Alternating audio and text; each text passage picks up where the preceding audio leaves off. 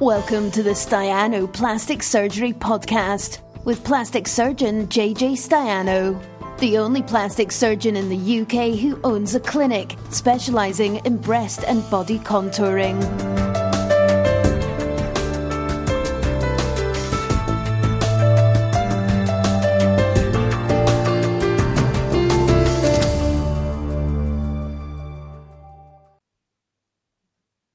Hello, good evening. It is 7 o'clock on Tuesday night, I believe.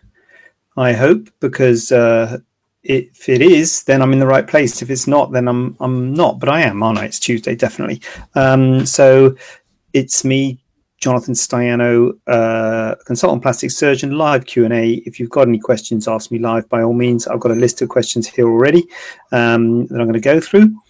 And if you could do your bit and comment and share, that'd be great. As ever, always very. Oh, look, we got straight in. Look at that, Olivia. I saw that already. My friend's mum woke up during surgery. Dear God, don't wish that on me. Thanks, Olivia. That's a question I've got in my list. Waking up during surgery. If you are a podcast type person, this is a podcast every week on iTunes. This becomes a podcast. And if you're a video type guy, then this also goes on to Facebook. It is on Facebook now, isn't it? YouTube. So please subscribe if you're if you're of that sort of ilk. So what do we got? Oh God, what's going on here? Something's kicking off. It's kicking off already.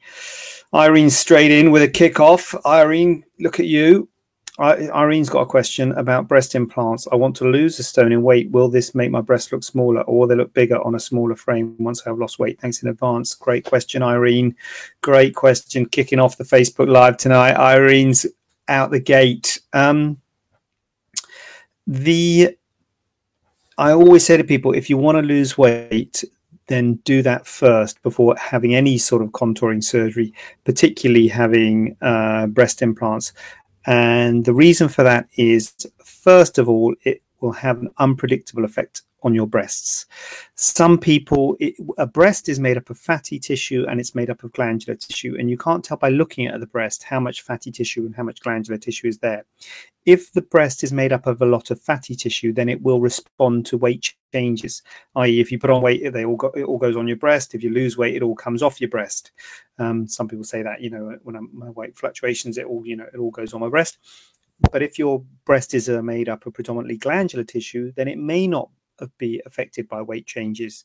Sometimes I lose weight and none of it comes off my breast.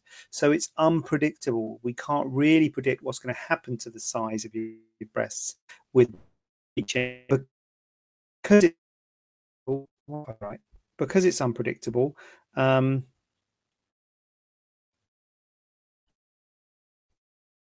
hope this is all right.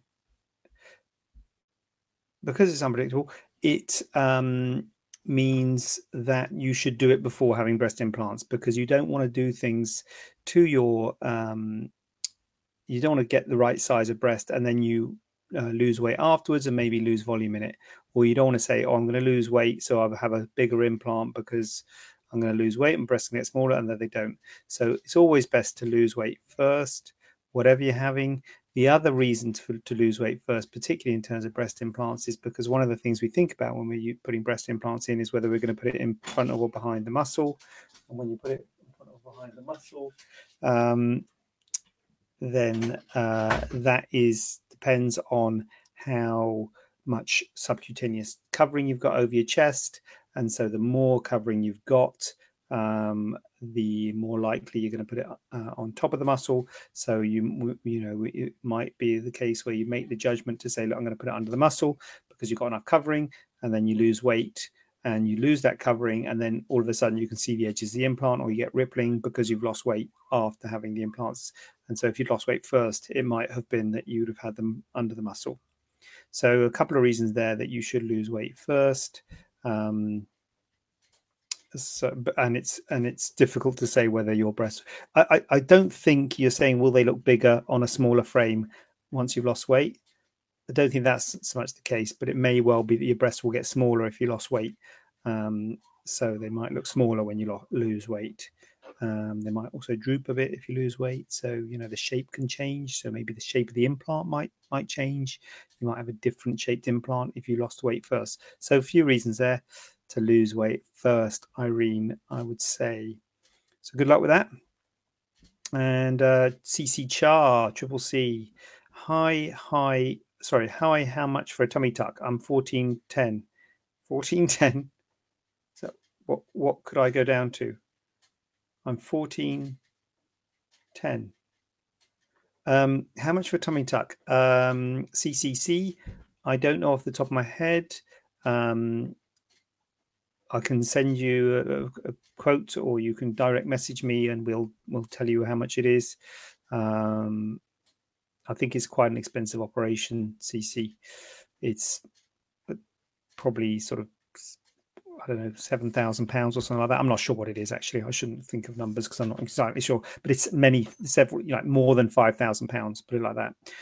For a full tummy tuck. But if you direct message us, we'll send you. Got an email where we send out all this information and stuff. And I'm 1410. What could I go down to?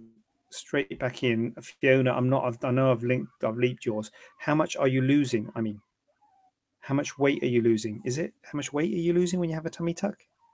How much for a tummy tuck?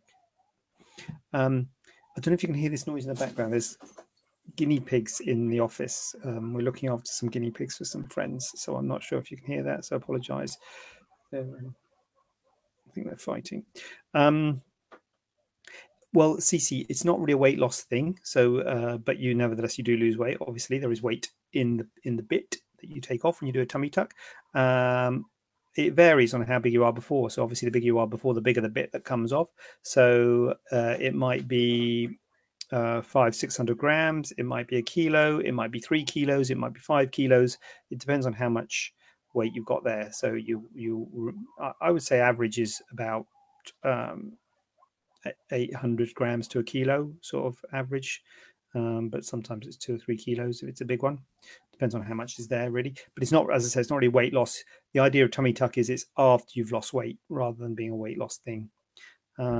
Fiona L, does having Ehlers-Danlos syndrome impact surgery? I'm sure someone asked about this before. I don't think it was you, Fiona.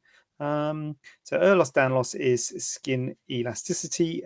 So you have hyperelastic skin, and yes, it will impact surgery, Fiona, for a couple of reasons. Your wound healing might be affected in that your wound healing might be delayed. You might have more problems with wound healing, and also because you've got hyperelastic skin, then it's more difficult to get it to be tight because your skin is sort of very elastic. So it might affect your result. And if you are looked after by someone, if your Ehlers-Danlos is looked after by somebody, then we'd probably talk to them just to see if there's anything we can do to maximize your situation. But if not, we just say, look, it might affect your ability to wound heal, but you might say, well, just maybe we'll weigh into the balance of having surgery or not. So that might be an issue. CC, yes, thank you. CC, thank you for asking the question. Irene, thank you for getting out the gate and getting in there. That's excellent. Would it affect correction of a diastasis even at those deeper levels? It is Ehlers-Danlos is a collagen disorder. I don't think. I mean, the correction of the diastasis. That's the for those who don't know what the diastasis is. It's the rectus muscles, the six packs. They can be a little bit splayed apart, and part of a tummy tuck is to bring those rectus muscles together. Would a Ehlers-Danlos? I don't think so. I mean, I've spoken before about using a sort of permanent or long-term dissolvable suture to bring the to bring the diastasis together.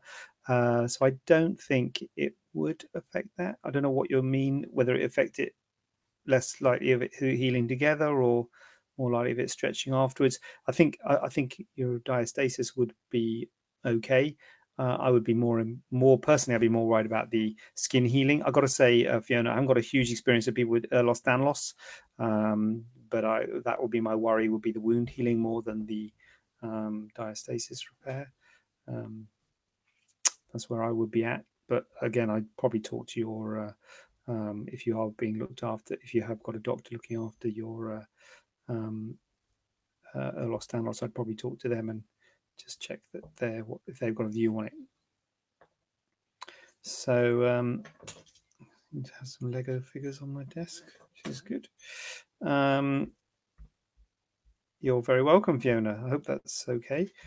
Jane, I've recently had a tummy tuck. I'm currently 12 stone, or would I really like to go down to 11 stone?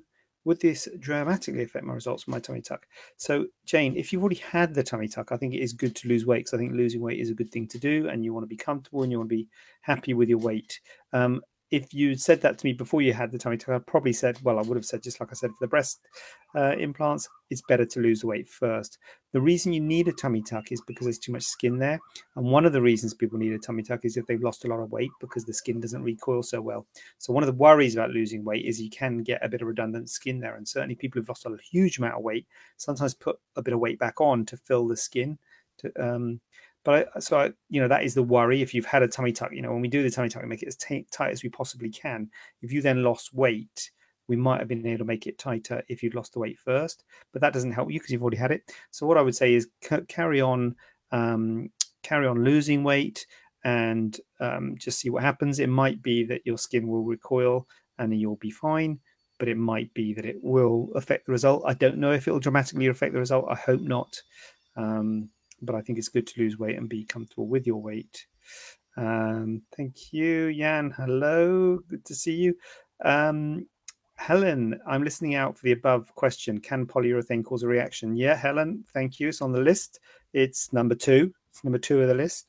So number 1 of the list is, what is a Brazilian tummy tuck? Hi, JJ. On the live on Tuesday, can you please talk about the Brazilian tummy tuck? What it is, how it differs from a normal tummy tuck, and whether it's safe, and your opinion of it, please. Yes.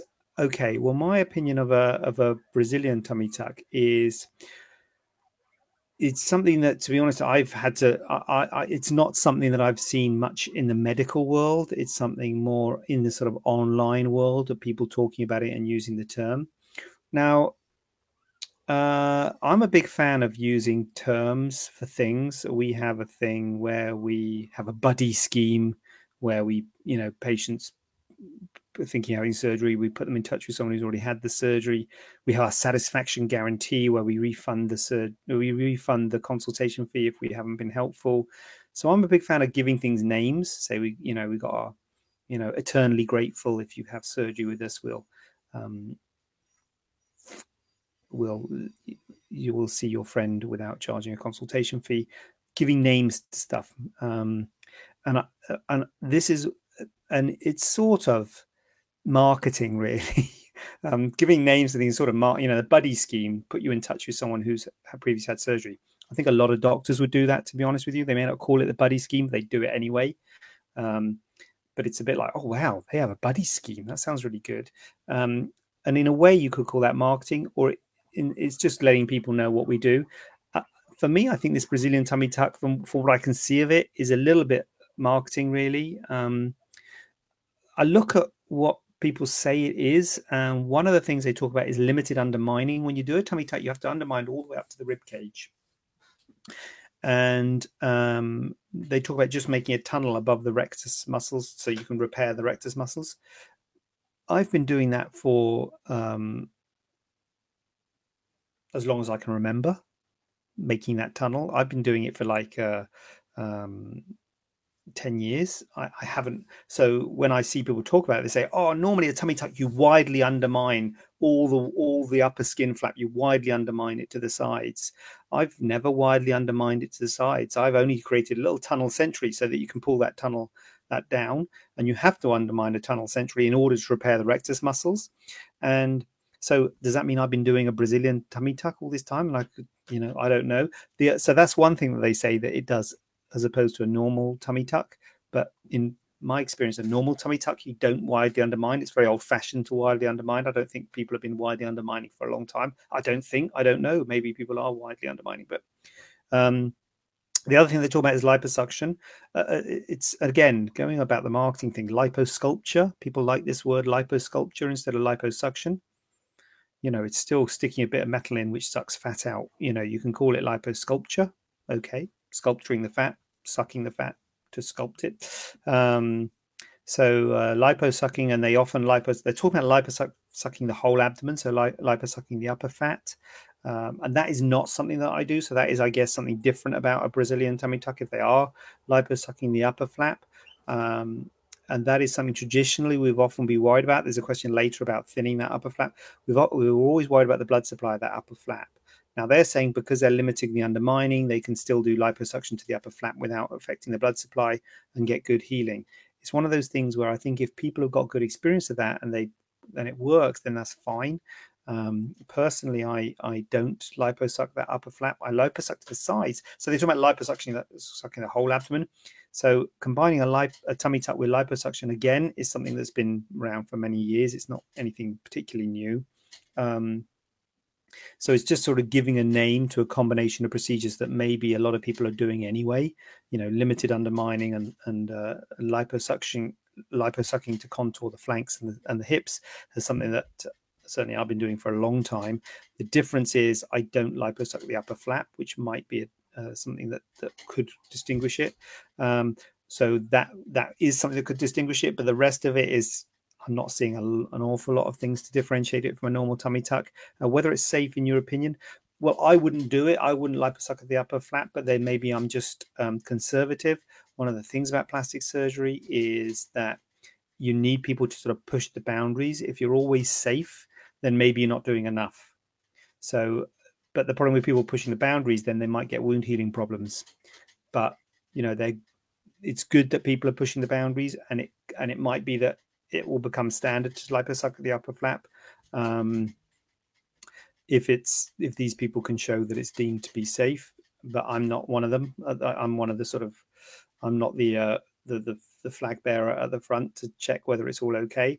I'm doing the sort of thing that we've been doing for a long time, which is not liposucking the upper flap. So maybe it'll in time become acceptable, but I don't do it. The other thing I think they talk about is you're not using drains because of the limited undermining. Again, as I say, I've been using limited undermining and quilting sutures for a long time. I still do use drains. I just worry about seroma. It's not a big deal, seroma, but it's a bit of a nuisance, and it's not something I really see. So, it's like I don't really want to, even if it's a small risk of seroma, I'd rather not have that. And again, normal tummy tuck, people doing normal tummy tucks have not been using drains for quite a while now. So I don't really see it as a tangible difference in the tummy tuck world. I think people are often looking for, I do this technique, which is totally different to everybody else. First of all, if that's the case, you've got to think, why does no one else do it if it's so great? And secondly, you might come around and think, actually, it's not widely different to whatever else is doing. It's a bit like vaser liposuction.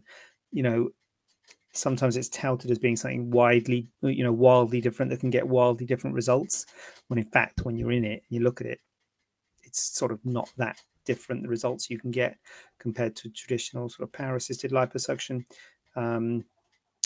So I think for me, it's a bit of a name thing, but that's because it's not a name that I tout about that I do it. Maybe I should say I do a Brazilian tummy tuck, because I do the narrow undermining and sculpt the hips and the flanks. But that's where it is for me. I'm not big on it, but some people are. So yeah, do your research, look at the results of the surgeon, and if they're good, then go for it. What's going on in this chat box then? Jane Allison, that's great, thank you. You're welcome, Jane. That was, good luck with that. Lose weight first. Lose weight now, Jane, and I hope you'll be fine. Sharon Jackson, Fiona L, I'm 7 weeks post-op. Scar healing is an issue and end results are possibly not the same. Feel free to PM me. Sharon Jackson Lomo, are you the one who asked before? Right, there you go. Look at that. Connecting people. Yeah, that's what we're doing. We're bringing people together. Erlos Danlos. Good on you, Sharon. Thanks for that. Sharon's got some input of a real life person. Irene, what results can liposuction have for the stomach, please? Thanks, Irene. Good question. In my hands, I don't really like doing liposuction to the stomach, not to the anterior, to the front of the stomach. A lot of people ask for it, and the reason I don't like doing it is because it doesn't cause skin retraction, and therefore I worry that, as I say, people need a tummy tuck because they've lost weight because the skin doesn't retract. Now, if you do liposuction, that's sort of like losing weight. You're taking fat away. But if you're taking fat away but not skin, you worry that you'd be left with redundant skin. So it's good for a little bit of excess in the upper abdomen. So it's, very select cases in my hands for a little bit of excess fat, a little bit of residual pocket of fat. Liposuction might help contour that. But to get any significant contouring of the abdomen, I worry that it will not cause skin retraction. That is where the Vaser comes in, because Vaser, they do say, causes some degree of skin retraction. Also, these non-surgical ones like cool sculpting and shouldn't use trademarks, fat freezing, should we say, whatever, or fat, radio frequency, all these non-surgical types of liposuction do say that they cause some degree of skin retraction. That's why I was very interested in it. I was very interested to get one in the clinic because I think, that'd be great. A great group of patients that I can't really treat particularly well at the moment. If it does work, then that's great. For me, it's got quite subtle results from what I've seen, but again, it is something that they report that it causes. And if I could find one that really had a dramatic result, I would get it. So yeah, that's where I am. I'm a bit on the fence with liposuction to the stomach, and it's just for selected cases. But it's I think we still got to crack that, and I think we haven't really cracked it in my experience of the non-surgical things. And as I say, I don't really know if the Vaser does that. Oh my god, that's my mum. Sorry, I'll call her back. Oh gosh, turn the sound off. So I don't really know if that causes skin retraction or not, but that's the worry with liposuction to the stomach. I think it's good for a little bit of the upper abdomen, but not if it's a lot of fullness there. The best way to contour the stomach is with a tummy tuck. But I understand there's a lot of people who aren't ready for a tummy tuck and who just want a bit of tightening. Khan's late. Don't worry, Khan, you haven't missed anything. Sharon, yes, that's with the connecting, I think. All right, voicemail. Right, there we go. Here we go. Who was waiting for this? Helen. There you go, Helen. The fact I have, this is a patient of mine who is considering she's booked for surgery. So she's booked for surgery and she's thinking of having polyurethane implants, and she's asked this question. The fact, oh, God, Mum's reading the landline now. The fact I have sensitive skin, I'm prone to reactions and flare-ups of everyday products on my skin externally. Would this increase the chances of my body reacting to polyurethane implants internally? So hopefully that's been picked up.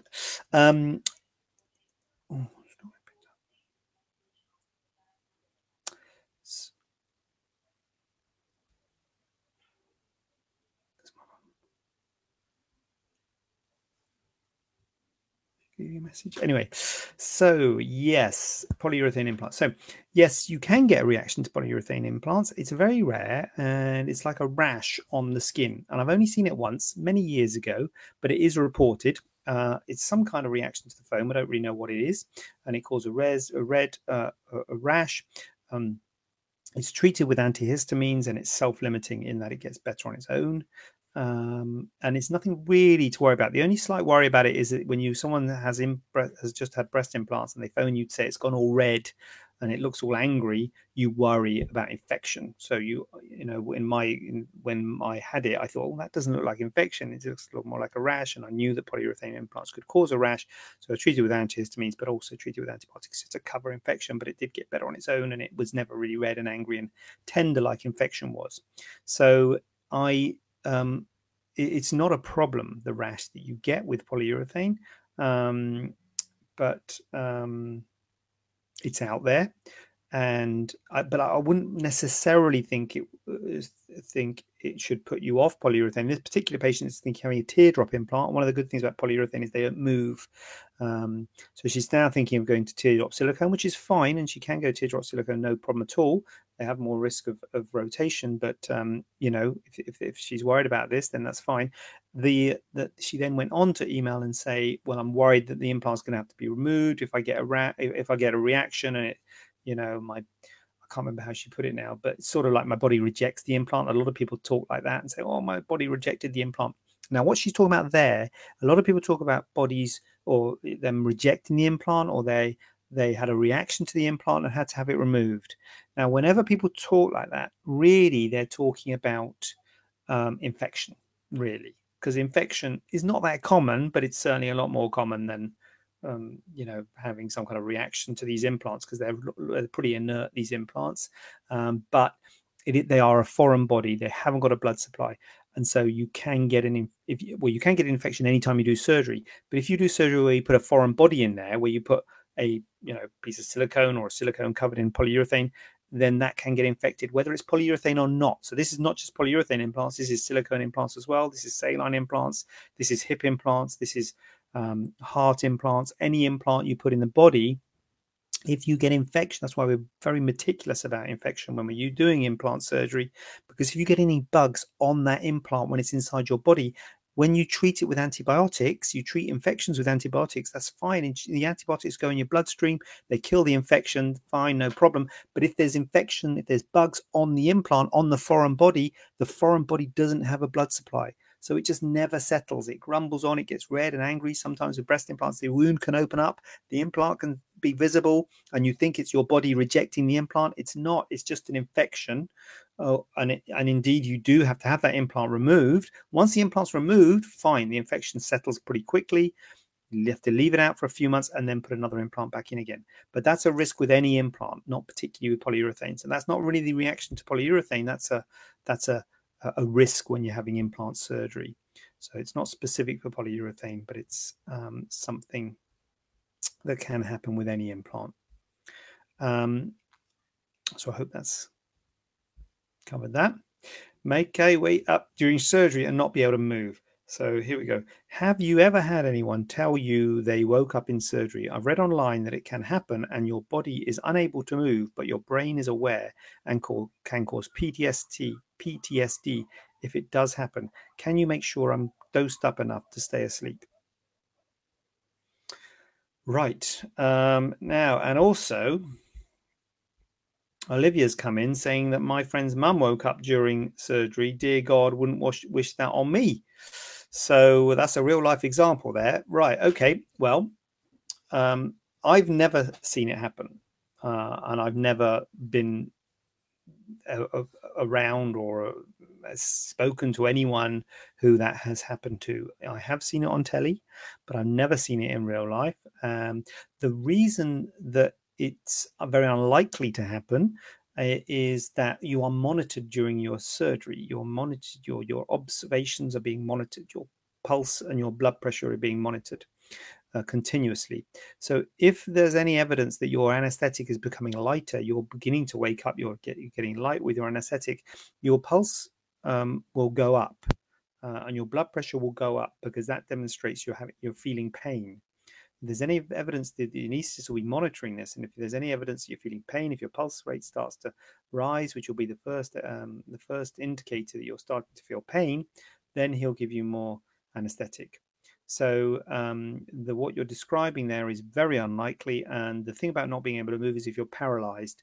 Now, we don't usually paralyze you, but so you can see how it happens, because if you have muscle relaxants, you're paralyzed, and on paper it could happen, but the anaesthetist would have a warning that you are coming lighter in your anesthetic by your observations. Your pulse and your blood pressure would rise, and it would be obvious that you're becoming lighter in your anesthetic. So I've never seen it happen, and I've never been around anyone who's it's ever happened to, and never spoken to anyone who's ever happened to. So as I say, on paper it's potential, but the anaesthetist would have to be pretty much not on the ball to miss that. And certainly all the anaesthetists that we work with are on the ball. And we can see the anesthetic monitors when we're doing the surgery, so we can see, and it goes beep. That's the machine. It goes beep. It will go beep beep beep beep. Your blood pressure will be going up. So yes, I can reassure you that won't happen, although Olivia's straight in there saying it did happen to her friend's mum. But I can reassure you that is very unlikely to happen, because we are on it and we make sure that sort of stuff doesn't happen, and you will be fine. similar like when we do it under local and sedation. So some people aren't even under anesthetic, and we do it. And again, we monitor those.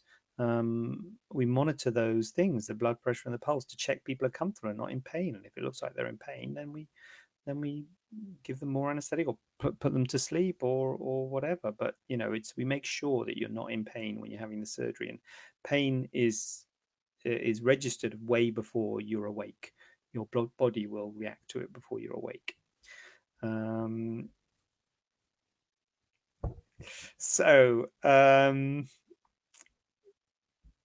What is a safe alternative to a BBL? BBL? What's a BBL, you're saying? You don't know what a BBL is? You're not down with the kids like me. It's a Brazilian butt lift. BBL is frowned upon over here, and I wouldn't travel abroad. So what is a safe alternative procedure for a better shaped bottom? Well, yeah, I mean, BBL is a couple of, well, maybe more than a couple of years ago, a few years ago, it was a big thing, and there was all these guys from South America and everything coming over talking to us about these basically fat injections into the buttock, sucking fat out from somewhere, injecting into the buttock and making these big buttocks and buttock augmentation, saying how great it is. But then people started dying because the fat could accidentally be injected into these very large blood vessels that are in the buttock. And so in the UK, the BARPs and the BAPRAS, which are the plastic surgery associations, have said we shouldn't really be doing it. So that's sort of put the kibosh on that a bit.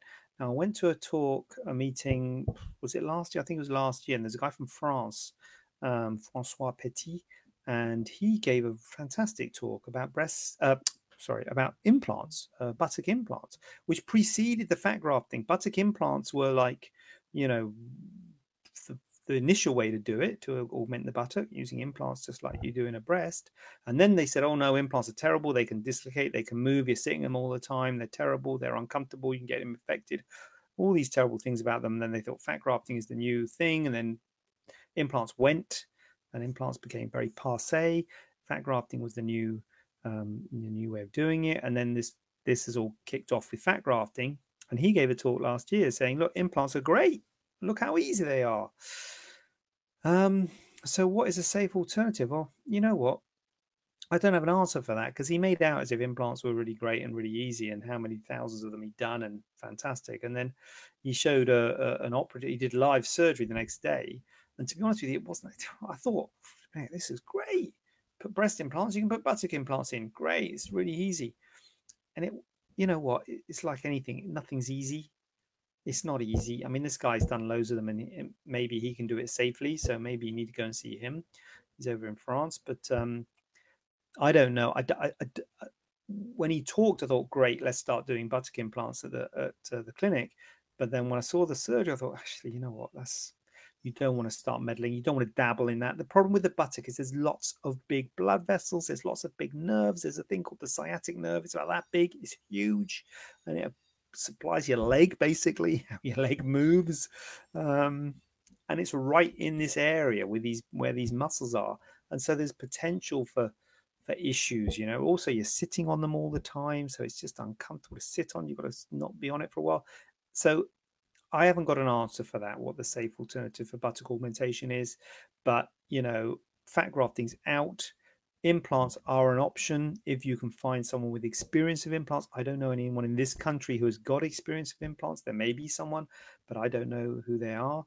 But you need someone experienced in the procedure, really. And in this country, we're not. We're just not. I don't know anyone who's got a big series. There might be someone, but it is a bit of a worry, and I haven't got an answer for that. I'm sorry about that. I don't know what, because there's obviously a demand for it. You talk to the people, these guys from South America and these guys from Europe who are doing it. They're doing a lot of it. So there's a big demand for it, no question. But it's just safe. Safe is the key thing. And I think in this country we are very wary of that. Well, patient safety is paramount, and if the safety is a concern, we just don't do it. Vilma Santos. You don't want to mess with Vilma Santos. Vilma Santos. That is a name. God, sounds like something out of I don't know, some cartel or something. Anyway, is that possible to remove natural BB? Natural BB.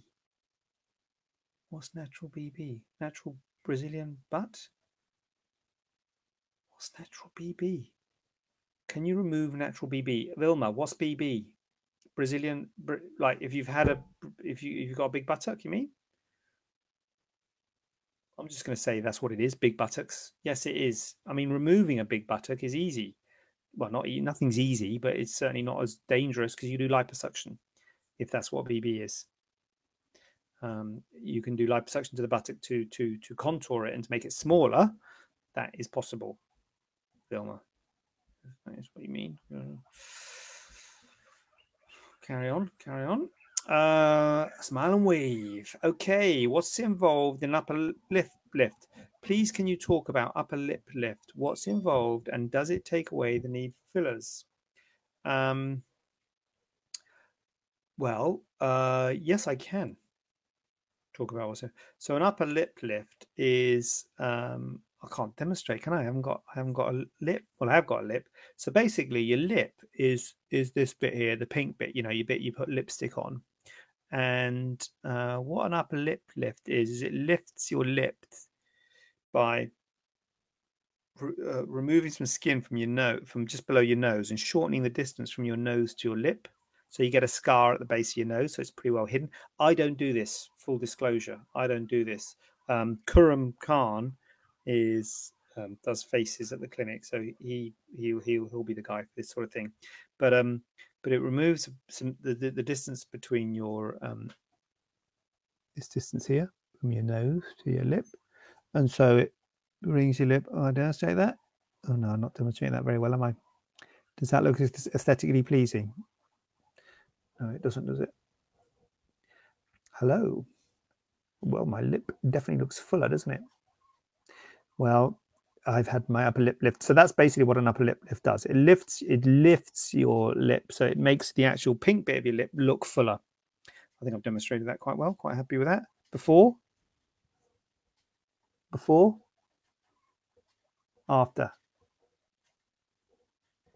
So that's now you know why I don't do upper lip lifts. I'm not really anyway, that's what it does. So does it take away the need for fillers? Yes. So it's not you don't have fillers, it's just your natural lip is lifted. I mean, you could have fillers as well, but the point of a lip lift does not involve fillers. It removes taking skin away from beneath your nose and lifting and shortening the distance from your nose to your lip and bringing your lip up from one lip to another lip. So it's labiaplasty time. What is a recovery time, and how long after you can have sex? Fair dues. Again, I don't do labiaplasty, but we do it at the clinic. So recovery time. So it's it's not that big an operation in terms of what is done. The wound is often not under that much tension. So the wound usually heals pretty well, but it is a sort of naturally sort of hot, crevicey sort of area. So there is a potential for wound healing problems. So you'd hope the wound's going to be healed in a week, call it maybe 2, just to be sure, because it's not a great area for wound healing. The beauty is that the scars are sort of hidden, but they can take a little bit longer. So we're talking about 1 or 2 weeks to get the wounds healed. And it will be a bit sore, a bit bruised, a bit swollen for those first couple of weeks. And then after that, you'll be feeling better after the first couple of weeks. But it's going to take a few weeks for that scar to sort of settle down and to soften. How long after you can have sex? Oh, God. Gently, piano. Oh, geez. 6 weeks, maybe. 6 weeks. Take it easy. Go slow on it. I don't know. I'm going to say 6 weeks. A month, 6 weeks, something like that. Depends on how it all heals. But it usually heals pretty well, to be honest with you. So you usually heal in a week or 2. So by sort of 4 to 6 weeks, you should be all right to get going with a bit of movement in the area, hopefully. So as long as it all heals up all right. It varies from people to people. Obviously, some people have problems with healing, some don't. That's assuming you don't have any problems with healing. Right, let's move on. Get back onto familiar territory. Right, okay. Whew, right. Didn't expect that on the Facebook Live, did we? Right. I have a mole on my face and I have had it most of my life. It's recently started to look a bit bigger. At what point should I start worrying? Can you hear the dog at the door now? The dog's after the guinea pigs. Oh, God, it's all kicking off. So, you know what? The thing about moles is if it changes, even if you've had it all your life, it's if you're saying it's recently started to look a bit bigger, now's the, I wouldn't say what point should I start worrying? I think now's the time to get it checked out. It's pretty easy these days. Get your GP. Go and see your GP. Your GP will be happy to check it out. We do free mole checks. You can come to the clinic. You don't have to pay any money. Come and see one of the consultant plastic surgeons. We'll have a look at your mole. Just just get it checked out. If it's changed, get it checked out. It doesn't mean it's bad. It doesn't mean anything bad's happened to it. I've got this guide that you can get on the website. Things to when should you worry about your mole. And you look for things like bleeding, itching, changing color, bigger, smaller, darker, lighter, halo around it, things like that. Any of those things don't necessarily mean it's cancer. It just means you got to get checked out. So if it's getting bigger, it doesn't necessarily mean it's cancer. So don't worry so much about it. But it's just so easy to get it checked out in this day and age and in this society. We've got great healthcare. Just get it checked out. Go for it. Why not? There's no harm. Because what we're talking about here, when moles can go bad, is a type of melanoma. Really, worst case, it's a type of skin cancer. It's a bad thing. Melanoma is a bad thing. So it's just so easy to access a doctor now these days to get your moles checked. I would say now is the time to get it checked out. Not necessarily to worry about it, but to get it checked out. Get it checked out. Oh, Vilma's back on. Oh, his belly. Is it possible to? Is it belly button? Is a BB belly button? Is it possible to remove a natural belly button? Of course it is, Vilma. Why would you want to remove your belly button? But you can, yeah. Yeah, just you'd end up with a scar. Cut it out and have a scar there. If BB is belly button, then yes, it is possible to remove a natural BB. But you'd have a scar where the belly button was. And let's face it, the belly button is a scar anyway. It's a scar from the umbilical cord, but it wouldn't be dented in scar like what a belly button is. You could have a flat scar if you wanted. Can't imagine why anyone would want to have their belly button removed. If you don't like it, you could have it remade. You have a new belly button made. Is this? We got a belly? Yes, we have. We got a belly button. Vilma, you're in luck. We've got a belly button question coming up. Here we go. It's not this one. It's the next one. One after this one.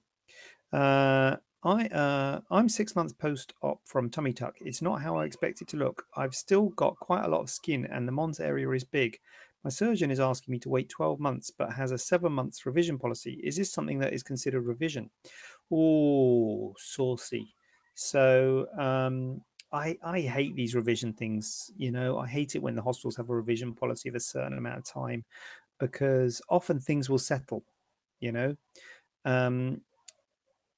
So what I would say is this is what I say to people. First thing I'd say is go with whatever your surgeon says. This is just full disclaimer. This is my opinion. I would do whatever your surgeon says. But in my opinion, I think that things start to settle around 3 months. And they can take 6, 12, 18 months for them to fully settle. So you're now 6 months. You're just in the middle of it, really. You're just in the middle of it. You're not fully settled yet. So I can totally understand why your surgeon wants to wait for 12 months. My view, and again, full disclosure, just my view, it depends on how bad the problem is as to when you do the revision. If the problem's really bad, and you think even in 12 months, I don't think this is going to settle, you're probably going to do the revision a bit sooner. You want to wait at least 3 months because the tissues are really hard and really hard to operate on before 3 months. So you really want to do any revision before three months. But if it's something really bad, you might sort of operate it on a bit earlier, around six months, because you want to get a happier patient quicker. Most of us want to get a happier patient quicker because we want our patient to look back and think, oh yeah, I had a bit of a problem, but they sorted it out really quickly and they're really good surgeons and we're really happy with their results. So I think most surgeons do want to get things sorted out quicker. But if it's not that bad, things will settle. You'd be surprised at how the result changes in the first 12, 18 months. And I think people often don't realize that because 6 months sounds like, well, it is a long time from the surgery, but there's still things that you're going to settle. So I can totally understand why your surgeon's asking you to wait 12 months. I mean, ideally, I would say it is reasonable to wait 12 months, as long as it's not like way off. If it's way off, you don't want to have someone waiting 12 months for looking all weird. If you can fix it sooner, oh God, scaring the life out of me, then do fix it sooner. But I can totally understand why your surgeon's saying that. Now, the problem comes with this revision policy thing, because often the revision policy is implemented by the hospital. And I think, for me, I think it's a false economy, because if you've got a revision policy of 7 months, a lot of patients are going to say, look, I'm not going to pay for it. I'd rather have it done. Just do it now. And the surgeons say, yeah, but you might not need it done. Yeah, but if I do need it done, I'm going to pay thousands of pounds in 3 months' time. I want it done now. So I think it's a false economy, because I think the hospital's going to end up doing more revisions with the policy. So what I normally do, and again, this is just me, but you can maybe ask your surgeon to do this, is I put a revision request in within the 7-month period, whatever the period is, within the period is, and I say, look, there's a revision request. Can we get this revision agreed? The patient's going to come back in 6 months' time, and if it's settled, then fine, we won't need it. But if it isn't, can we do it then, rather than doing it now? So get the revision approved within the revision policy time, and just say to the hospital, look, if you say no, the patient's going to have it done now anyway. Whereas if you agree, the patient might not need the revision if we wait 6 months. That's how I would frame it. But there's nothing worse than, and this is why you need to have this conversation now, because you're within the 7 months. There's nothing worse than waiting to 12 months, needing the revision, which you felt you needed at 6 months, and then being charged for it. That's what, there's nothing worse. Obviously, there's worse stuff than that, but that's a pretty bad thing. I think we'd all agree on that. But you need to have the discussion now, and it's good that you're having this discussion now, and it's good that you know about the 7-month thing. And I say I hate it. I'd much rather a longer revision policy. I'm sure you'd end up doing less if the revision policy was longer, in my view. The Parkway, it's a year, and I think a year is good. A year is reasonable for things to settle. So yeah. Here we go. Tummy the BB question. We've got a BB question here. Can I have my belly button, BB that is, obviously, revised after a TT? Can I have my BB revised after a TT? If you don't like your belly button after your tummy tuck, can you have a revision? I don't like mine. It doesn't look natural and has obvious scarring around it. Yeah, this comes down to scar revision. This is a scar revision question. And the answer is scar revision is more difficult than you think. This plastic surgery malarkey is not as easy as you think. A lot of people think these plastic surgeons, they're brilliant, they're fantastic, they get rid of scars and they're brilliant, they give you a brilliant belly button, and they'll fix it. But if you've already got a scar that you don't like, you've got to think, how can we make that scar better? How can we check? I mean, we're going to give you a scar. I mean, everyone who has a full tummy tuck has a scar around the belly button, but you just got to try and make it as good as you can. And so how can you make that scar better? So it is difficult, I'll say that.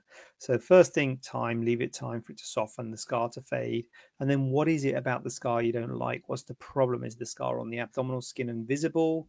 Is it too big? Is it too small? Is your belly button too big? Is your belly button too small? Is it scar raised and firm? A sort of hypertrophic scar? What is the problem, to see whether there's something we can do to make the problem better, because we don't want to just cut it out and give you a new scar and then the same thing happen again. What we try and do is try and hide the scar on the inside. So bring the abdominal skin over into the sort of mouth of the crater, if you like, so that there's no scar on the outside. So you try and hide the scar sort of in the belly button a bit. But if you're having a revision and you're doing that, then that involves sort of cutting some skin off the belly button to make the stalk of the belly button shorter, so that the scar sort of dives in a bit. But then that potentially makes the scar a bit smaller. And one of the risks of belly button scars is they can...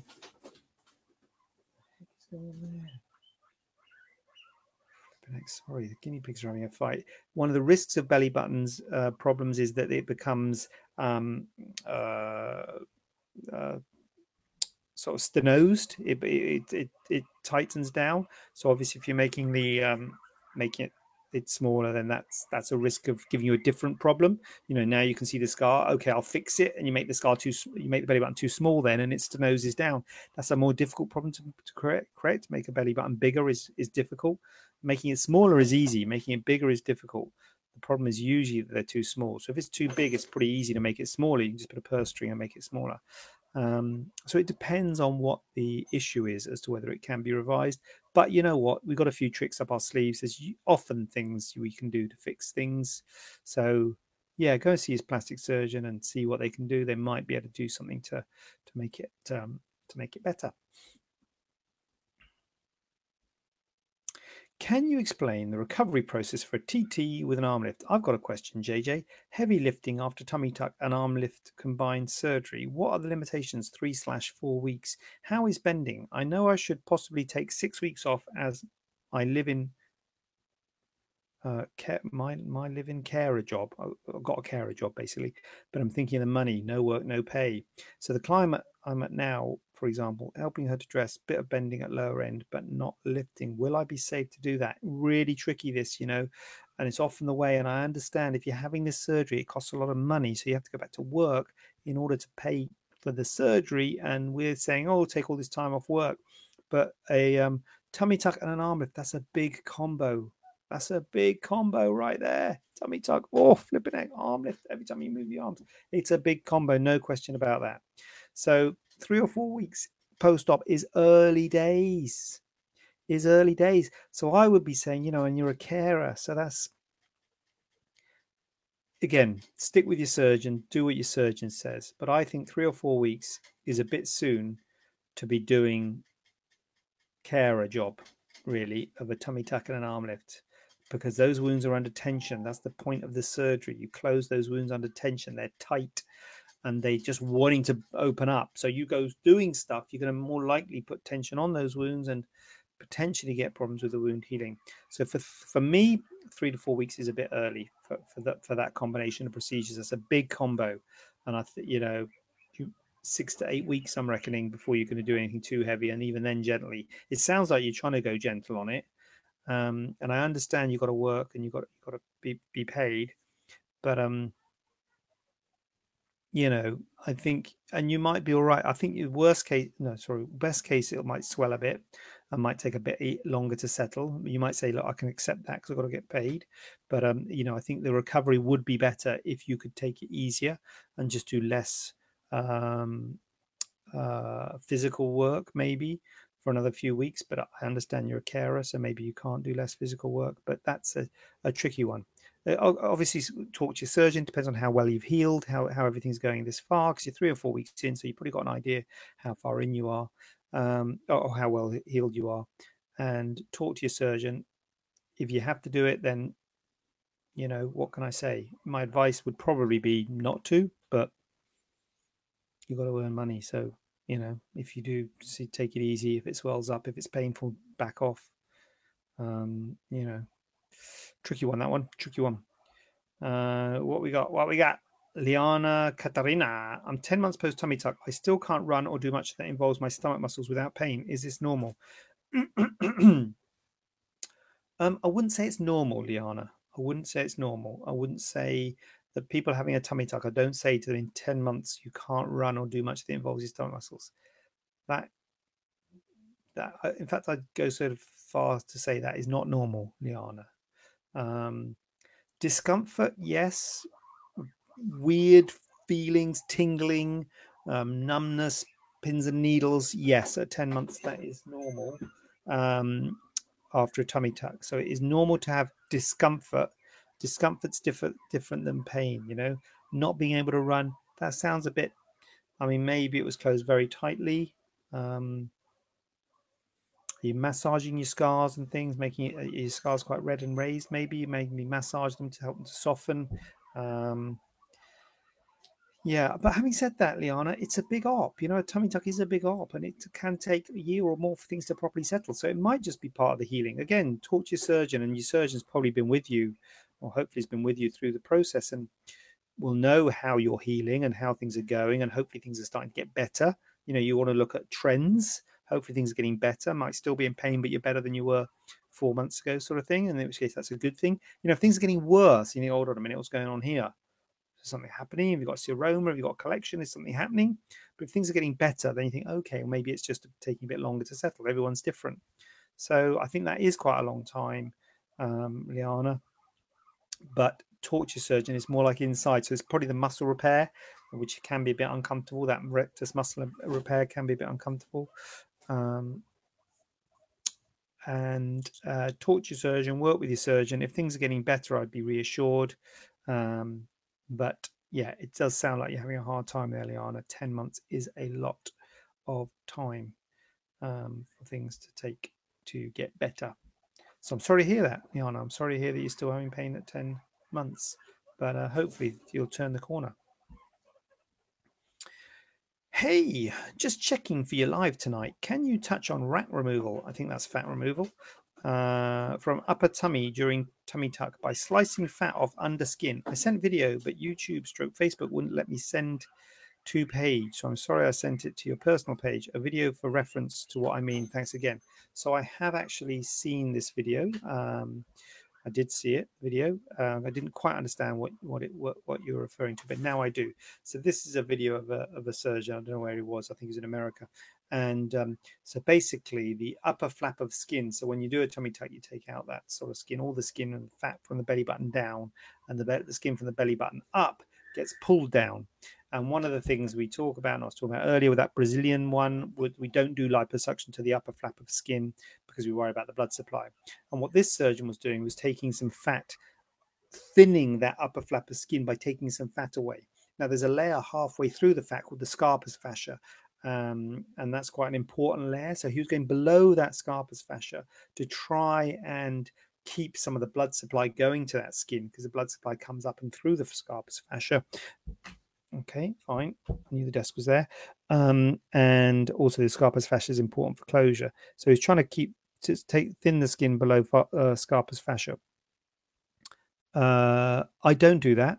A couple of reasons. First of all, if you have got a huge amount of fat below scarpus fascia, maybe your skin flap is a bit thick in the upper abdomen. Maybe you weren't that good a candidate for abdominoplasty and you should have lost weight first, because as I say, abdominoplasty is not really for overweight people. It's really for people who've lost weight first. And then that's when a tummy tuck comes in, because even though he's saying he's trying to keep it below scarpus fascia to improve the blood supply, I worry about thinning that flap, about reducing the blood supply to that flap. That is my worry. It's the same thing with the liposuction. I worry that by thinning that flap, I'm going to reduce the blood supply going to that piece of skin, and I'm going to reduce my chances of wound healing. So that's why I wouldn't do that, because I worry about that. Again, it's not common practice. There's a video on YouTube of a guy doing it in America. You've got to ask yourself, why is it not common practice if it's such a good thing to do? Because it sounds good, thin that flap, and that's fine. The other thing I say, in most of my patients, I don't find the need to thin that flap. They haven't got a huge amount of fullness in the upper abdomen, because when you pull it down, you stretch it, and it's not normally a big problem. Sometimes you have a bit underneath the rib cage, which you might need some liposuction later on. That's not uncommon, but thinning the flap probably wouldn't get that bit underneath the rib cage. You're thinning the flap sort of lower down on the flap, if that makes sense. So it's not something that I do. I can see how it would make sense when you watch the video. You might think, well, that's a good idea. Cut a big wedge of fat out of that flap to make it thinner, so it's a better contour. But it's all about the wound healing, which is a problem, or a potential problem, with tummy tuck. And I wouldn't want to do things to interrupt the blood supply to that skin flap to reduce my risks, to reduce my chances of it healing. So I wouldn't do that personally, but it sounds like a reasonable thing. As ever, if you've got a surgeon who's doing that and who's done it, loads of times, and it always does it, and it gets great results, and his patients are happy, then that sounds good. Then maybe that's good. Go with that. Go with, it's a bit like the implant thing. People worry about implants and makes of implants and stuff like that. I'm like, I think you should go with the surgeon that you trust. And I think there are different ways of doing things. You'll find some people will use drains, some people will use glue, some people will thin the flap, some people will do liposuction, some people won't do liposuction, some people, it doesn't mean there's a right or wrong. It's just what we've come to become familiar with in our own practices, and we are always trying to give the best result to our patients. And I think you can get a really good result for your patients by doing things in slightly different ways. And I don't think that means it's right or wrong. So, it's useful to see what people are doing out there. And I'm like, well, I don't do that for these reasons, but he does do that. So, different strokes for different folks. Liana, thanks for answering. Thank you for asking, Liana, and I hope you get a bit of relief from your discomfort soon. So listen, guys, this is the last question I'm on here. So if you've got any questions, get them in, my friends. Get them in. Last question. Come on. When can I have a breast reduction having a baby? Hi, is there a certain period of time you have to wait after having a baby before you can have a breast reduction? Thank you. Yes, there is. So the thing about having a baby is when you have a baby, your breasts get bigger because they get engorged with milk. If you breastfeed, then they stay bigger for longer. And then when you finish breastfeeding, they get smaller again. And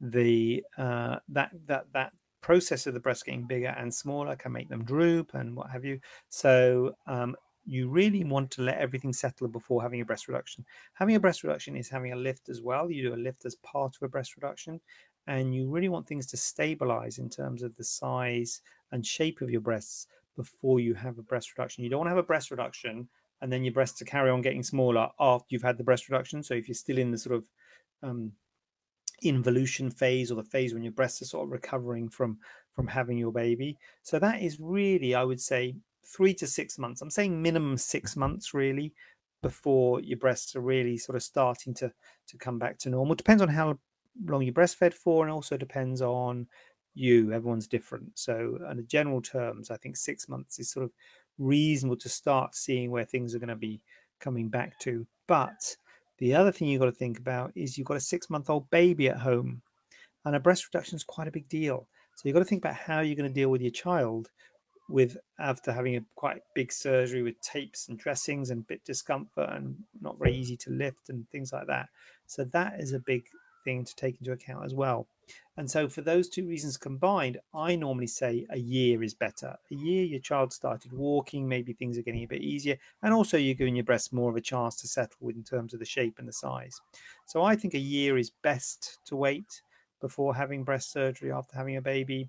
6 months, I would say, is the minimum, and a year is probably better, all things considered, both in terms of your breast recovering and also in terms of your child being a bit more mobile and a bit easier to deal with. You could say the child's heavier, but it's a bit easier to deal with because maybe he started walking. She has started walking.